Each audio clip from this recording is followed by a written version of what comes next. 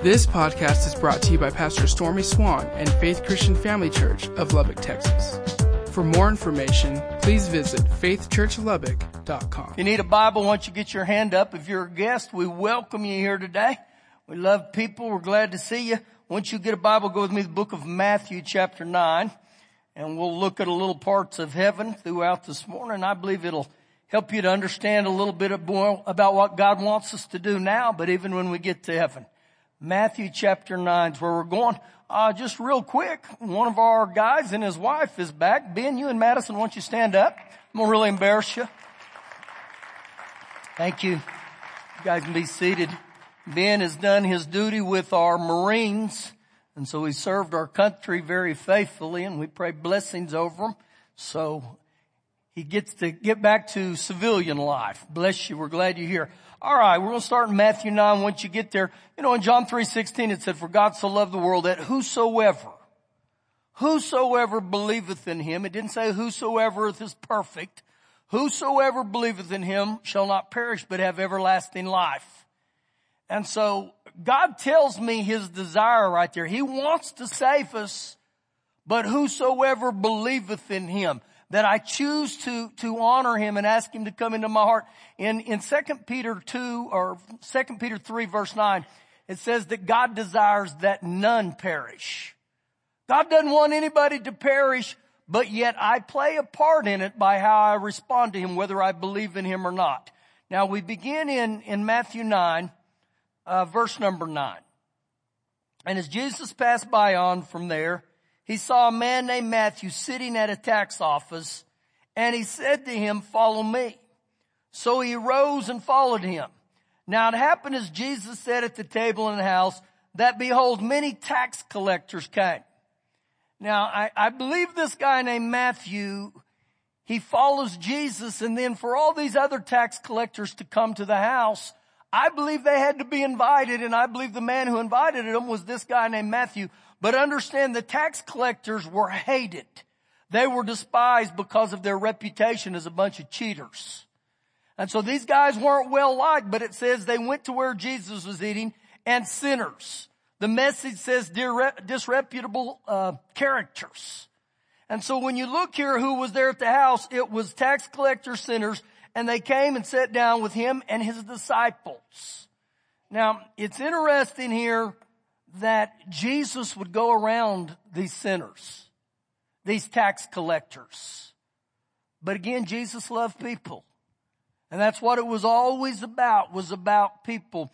Jesus came for every person on this earth. And so we must never forget this right here, that as long as I'm on this earth, there's always going to be sinners that need the Lord. And so we have a part to play. He goes on to say in verse 11, "And when the Pharisees, the religious leaders, saw it, they said to his disciples, 'Why does your teacher eat with tax collectors and sinners?' The New Living says, 'Why does he eat with such scum?'"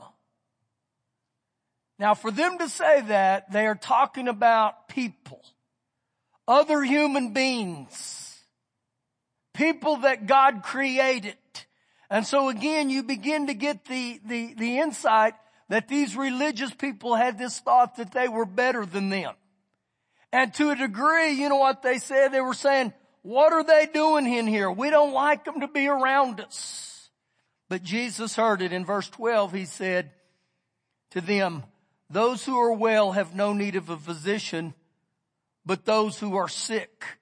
And when you see what he's saying there, Jesus says, who needs a doctor? The healthy or the sick? He goes on to say, "But go and learn what this means. I desire mercy.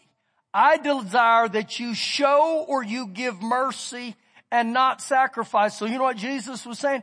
I would rather you give mercy than be religious. "For I did not come to call the righteous, but sinners to repentance."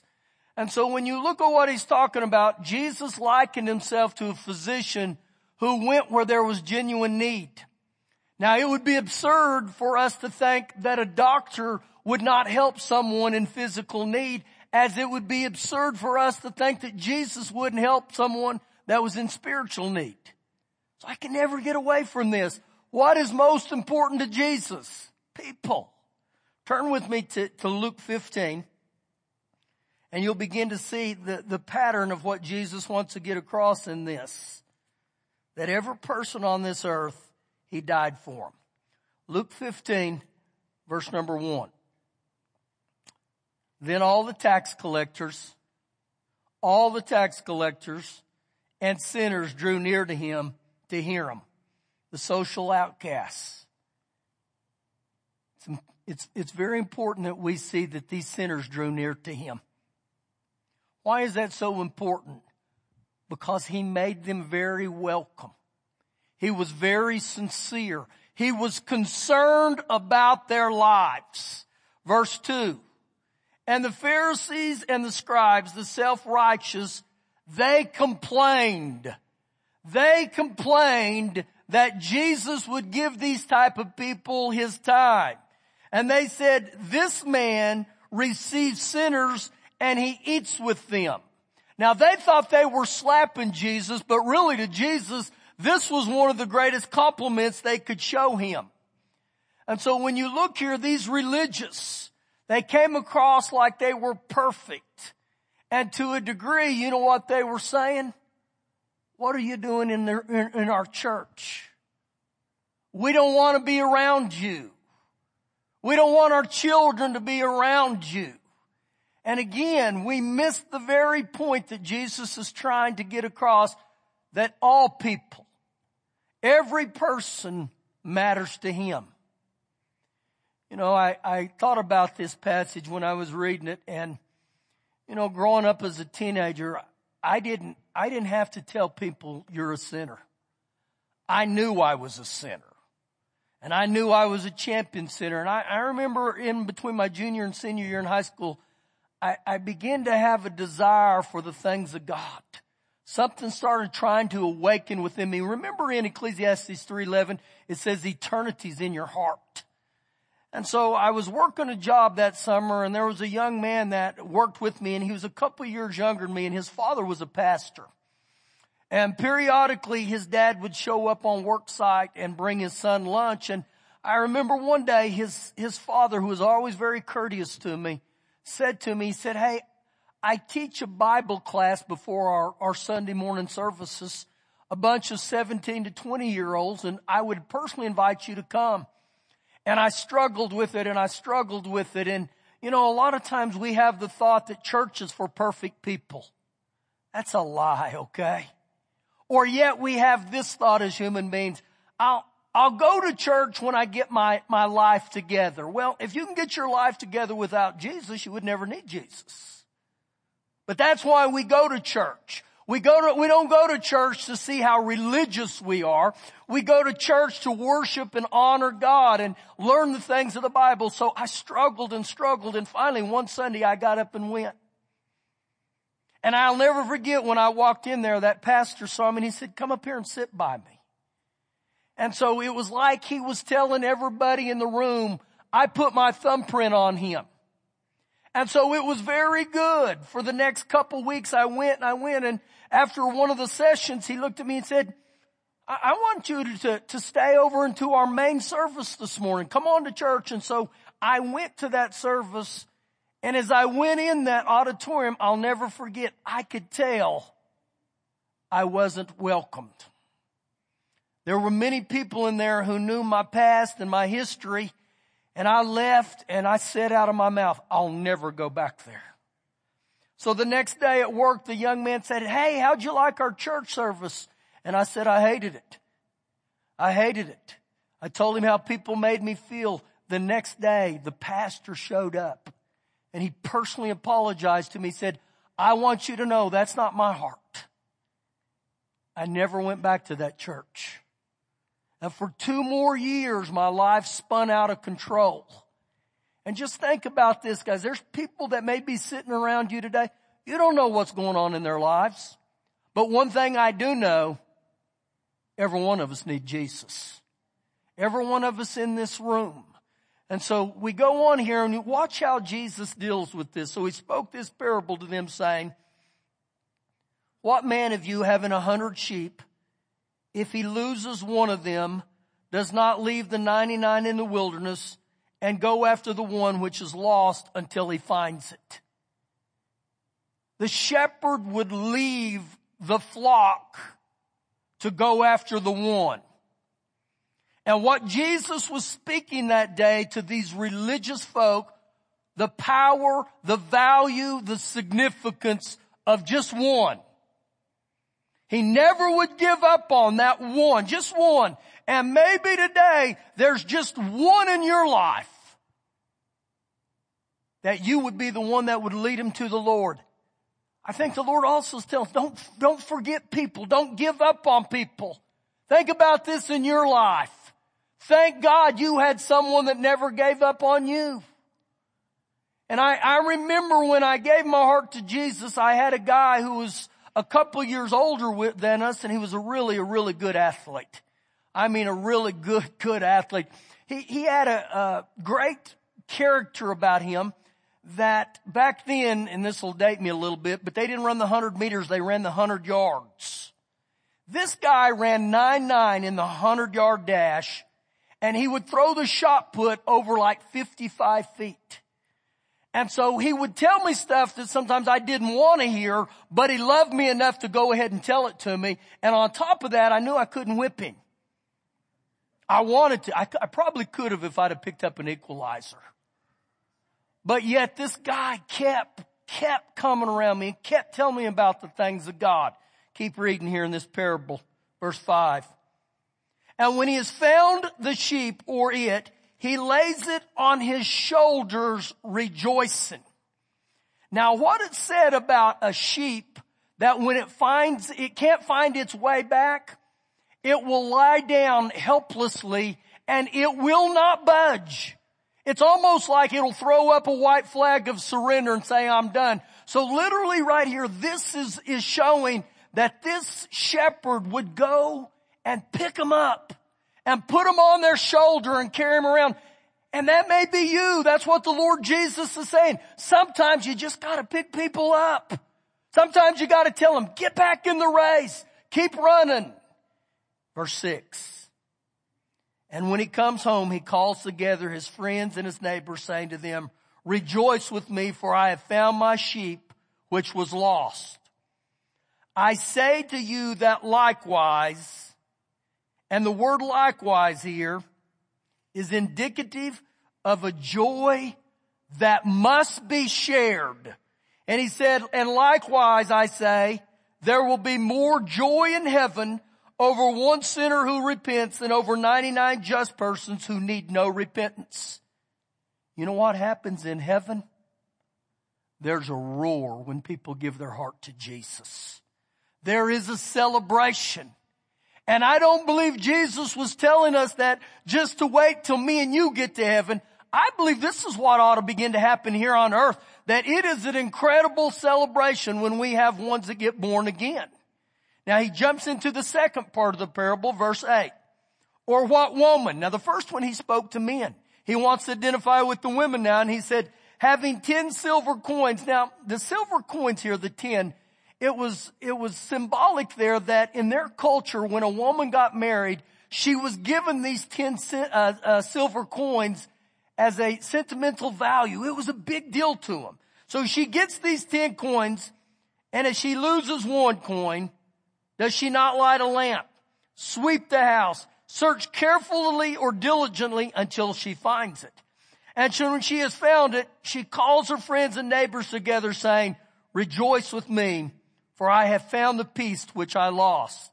Likewise, I say to you, there is joy in the presence of the angels of God over one sinner who repents. There is more joy in heaven. Here's what I believe takes place all day long in heaven.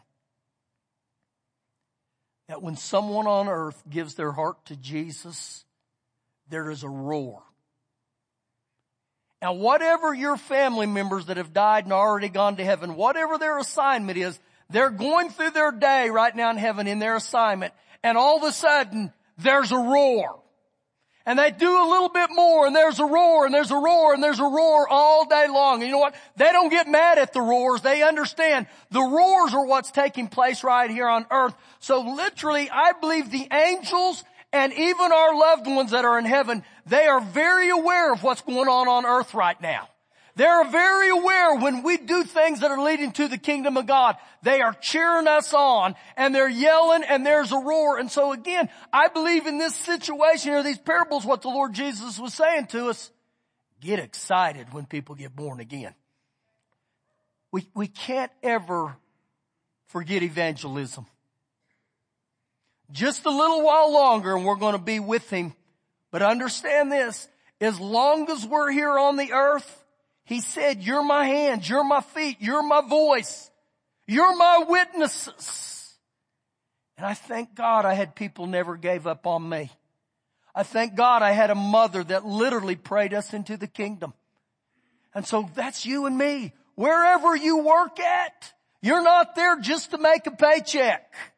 You're not there just to go through 8 hours a day.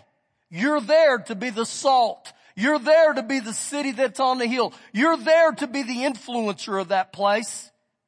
So heaven will roar. And won't it be a great day in heaven when people come up to you and say, because of what you did on earth, I'm here. I'm here. And that may be you witnessing to them to their face. That may be just the way you give. When you give into missionaries that go around the globe and people get born again, your name's going to be attached to that. Now turn with me to the book of John, chapter 14. And I want to give you some scriptures here today that will begin to show you some things that are taking place in heaven. Now the song we did a minute ago, the oldie, My Father's House, this is taken right here out of John 14. We begin in John 14, verse number 1. Let not your heart be troubled or agitated. One translation says, don't let this throw you. You believe in God, believe also in me. And this is the Lord Jesus. He said, you believe in God, believe also in me. Now this is very, very important because you'll see through the rest of this passage why this is so important. Now, when we talk about God and we talk about Lord Jesus, me personally, I've never seen God. I've never seen Jesus. I know there are people that have had visions and seen Jesus. I've never seen Him personally. Jesus didn't stroll up to me and give me a business card and said, hey, I'm Jesus. You ought to receive me. No, He never did that to me. But I still believe. Remember Ecclesiastes 3:11, eternity is in our hearts. There's something that I know within my heart. There's a God and there's a Jesus.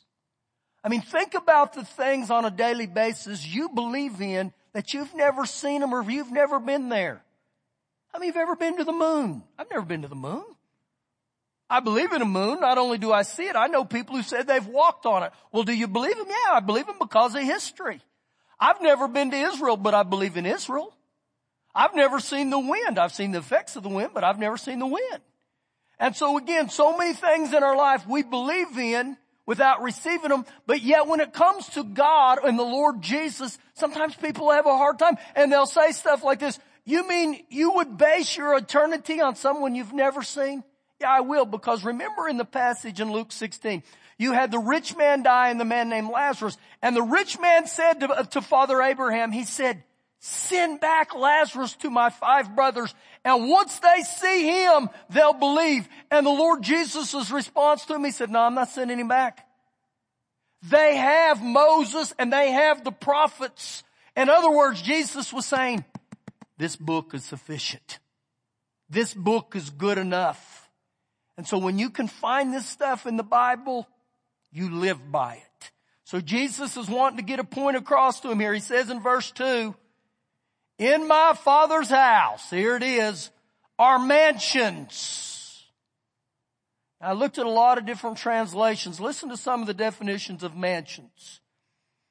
Dwellings, rooms, houses, and it conveys here that there is plenty or ample room in heaven for anybody who wants to come. There are no vacancy signs in heaven, okay?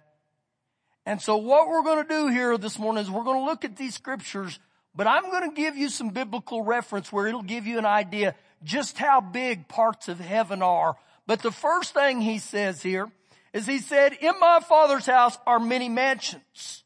If it were not so, I would have told you. I go to prepare a place for you. Now this is what Jesus said. I go to prepare a place for you. But the only way he prepares a place for me is when I live by verse 1, who said, you gotta believe in me. You believe in Father God, you gotta believe in the Lord Jesus. Now when we talk about Jesus here going to prepare a place for you, you know what I think he's doing? I think he's putting some of our favorite things in our mansions. But even more so, I think there'll be things in each one of our mansions that we always desired here on earth, and we may not have ever got them. And he'll say, you know what? I'm going to be real good to them in heaven. Some of you ladies who always dreamed of this and this and this, it's going to be there. It's going to be awesome. Verse 3. And if I go prepare a place for you, I will come again. Now remember, he's come once already. And he's coming again, just a little while longer, and he's coming back. And so this is what he said, I'm going to come again. And I come back and I will receive you to myself, that where I am, there you may be also. And so you know what he's saying? Where I'm going to reside, that's where you're going to reside. And you'll never be apart from me again. Now, it's interesting that at the end of verse 2 and into verse 3, he uses the word place. He said at the end of verse 2, he said, I go and prepare a place for you. And if I go prepare a place for you, why is the word place so significant? Because it shows me that heaven is a literal place.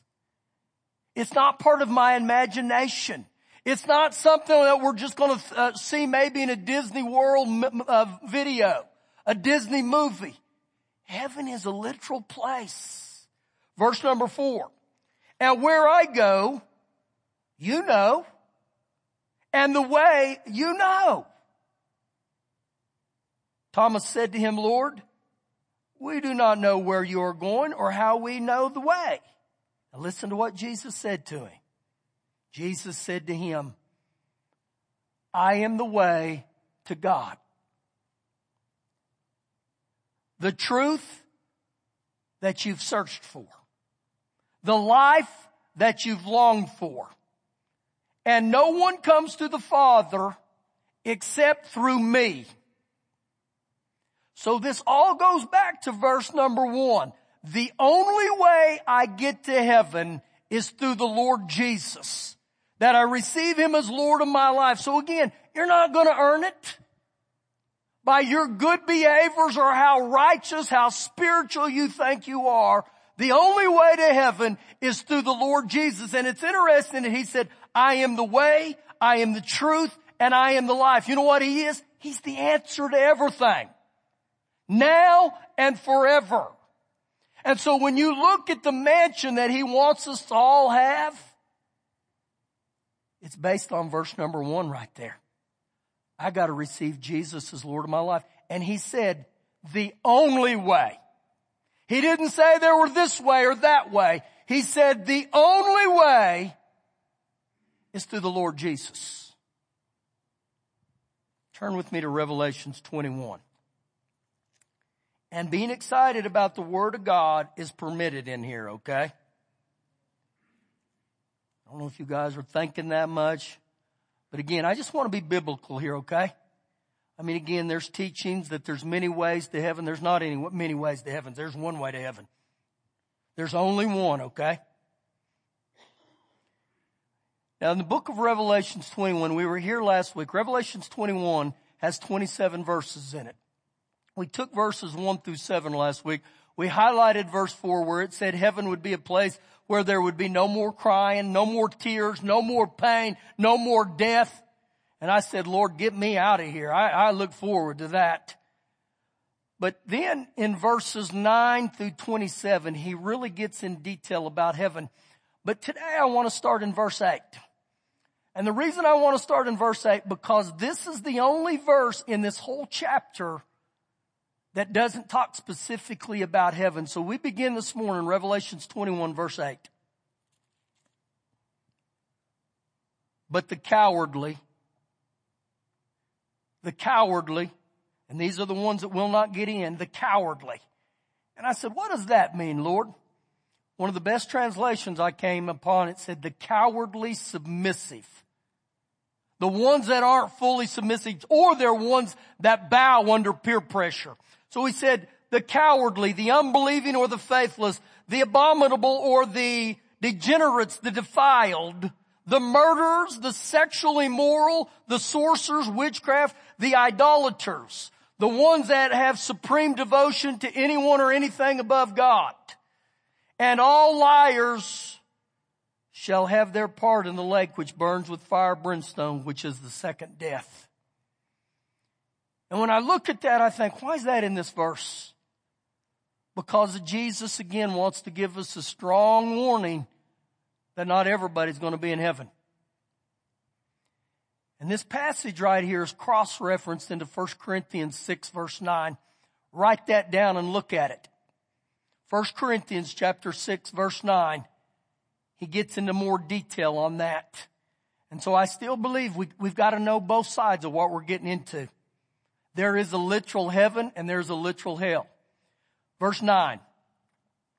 Then one of the seven angels who had the seven bowls filled with the seven last plagues came to me, and he talked with me saying, come, I will show you the bride, the Lamb's wife. The bride is the church. The Lamb is Jesus. There will be a marriage supper, and what will happen? The church, which is people, will get married. We're going to marry Jesus is what this is talking about. It's going to be a great day. Verse 10. And he carried me away in the spirit to a great and high mountain, and he showed me the great city, the holy Jerusalem, descending out of heaven from God. Now when he says it's descending out of heaven, that shows me right there, guys, this new city that we talked about last week in verse 1, it will not be constructed by mortal hands. It's all going to be a God thing. But he referenced it as a great city. What makes a city great? People. People. And so he's talking about this great city that is going to be full of people. Verse number 11. Having the glory of God, her light was like a most precious stone, like a jasper stone, clear as crystal. Now he's describing to us this city, this new Jerusalem that we're going to worship in heaven. Verse 12, also she had a great and high wall with 12 gates. The 12 angels at the gates and the names written on them, which are the names of the 12 tribes of the children of Israel. I believe right here the first part that he's talking about is the Old Testament saints, the ones that were very faithful. Now what I want you to notice in the upcoming verses, that over and over again, he will use the number 12 or he will use multiples of 12. When I begin to look at what 12 represented, it represents perfection. The new Jerusalem that me and you are going to live, it's going to be perfect. Now watch some of these words how it describes. Verse 13. There will be 3 gates on the east, 3 gates on the north, 3 gates on the south, and 3 gates on the west. These signify the 12 sons of Jacob. That's who this is. Now the wall of the city had 12 foundations, and on them were the names of the 12 apostles of the Lamb. These were the original 12 apostles that were representing of the church. That's what this is talking about. Verse 15. And he who talked with me had a gold reed or a gold stick to measure the city, its gates and its wall. The city is laid out as a square. Its length is as great as its width. And he measured the city with the reed, 12,000 furlongs. its length, its width, and its height are all equal. Now, if you go back and you do the math of the furlongs he talks about, it's somewhere right around 1,380 miles square. Height, width, length. And so to get a better understanding about how big this city's going to be, this perfect city, if we were to go from the top of the state of Maine all the way down to the bottom of Florida, that's how big it'd be this way. This way will be from the Atlantic seaboard all the way 600 miles west of the Mississippi River. It's a pretty good sized city, wouldn't you think? You know how high it is? 600,000 stories high. This is the city we'll partake of. This isn't all of heaven. This is just the New Jerusalem, okay? So you know what it shows me?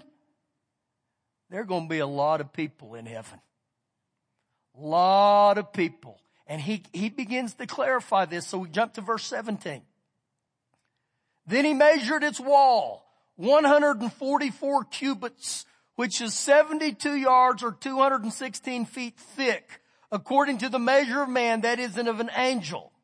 The construction of his wall was jasper, and the city was pure gold like clear glass. We think we've seen precious jewels. We think we've seen gold. We hadn't seen nothing like we're fixing to see, okay? This is what this wall was constructed of. Now, because there's some crazy words that I don't want to butcher in verses 19 and 20, we're going to skip those. You read them, okay? Some of them I understand what it is, and I begin to dig and try to figure out what some of them. I mean, if you've ever studied precious metal, this is in here. I think it'll be shocking to us what God's preparing for us. Verse 21. The 12 gates were 12 pearls.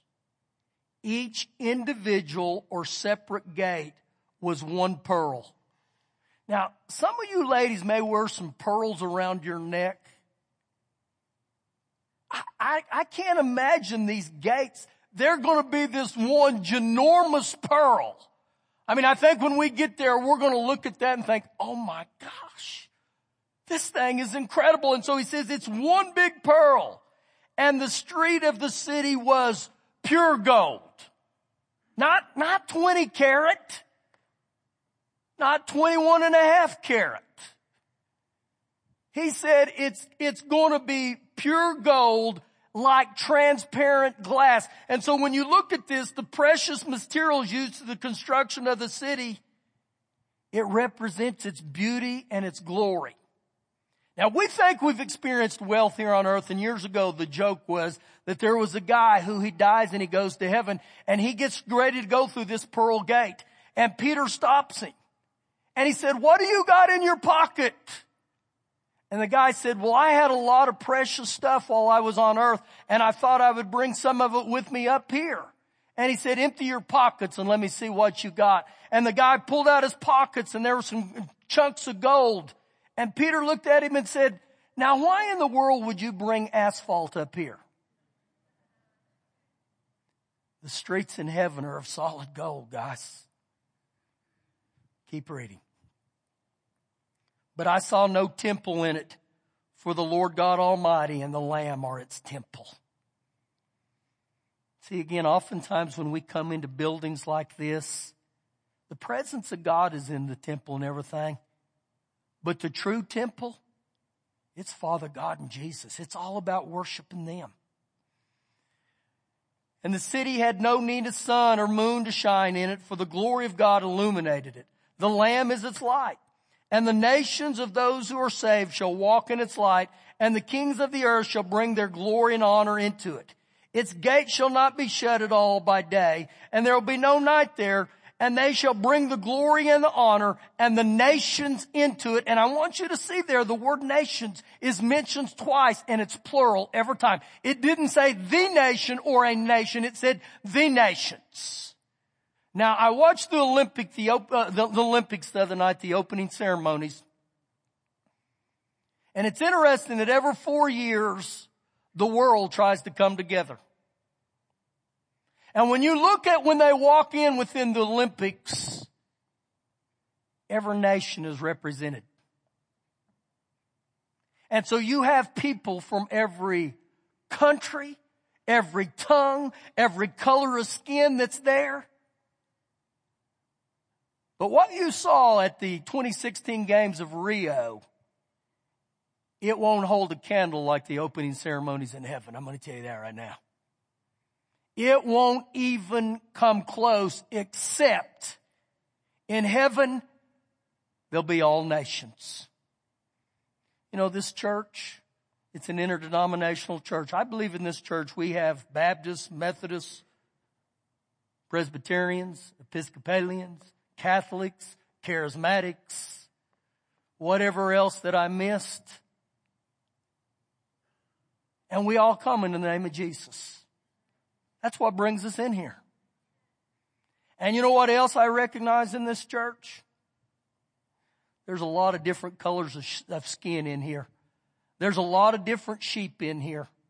There's black sheep, brown sheep, white sheep, swirl sheep, but we're all sheep. And you know why we come in here? All under the name of Jesus. Because we know there's only one God that created every one of us. Let me just throw this out. You know, our nation right now, there's a lot of division. But as I watched our athletes come in last night or Friday night on the opening ceremonies, I saw woven in and out of the U.S. Olympic team all kinds of different colors of Americans. The black Americans weren't over here, and the brown Americans weren't over here, and the white, they were all together. And it's interesting to me that we can come together in the name of sports, but what about a country? The most segregated time in America is on Sunday mornings. But I believe something happens when you put Jesus into human beings' hearts. There becomes a love that can only come through Jesus because He's the way. You get Jesus into people, and I don't look at people as color. I just look at people. And so I encourage you, pray for America. That America doesn't need any more education. And I'm not down on education. America needs Jesus. We need revival in our homes. We need revival in our jobs. We need Jesus. And guess who He called to do that? I will tell you this. I believe with all my heart, I may be the most blessed pastor in all of Lubbock, Texas. You know why I say that? Because all the different colors of skin here. You know what I see? Heaven. I see heaven. This is heaven right here on earth. That wasn't even in my notes. You guys said, amen. Verse 26. And they shall bring the glory and the honor of the nations into it. But there shall be no means enter it anything that defiles or causes abomination or a lie.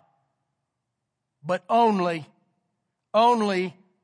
those who are written in the Lamb's book of life. Again, I don't get in because I'm religious. I don't get in because I can quote this scripture or that scripture. I don't get in because I've done this or haven't done this. I get in because of Jesus Christ, only by the blood of the Lamb. And that's for every one of us in here. Thank you for listening today. For more information, please visit faithchurchlubbock.com.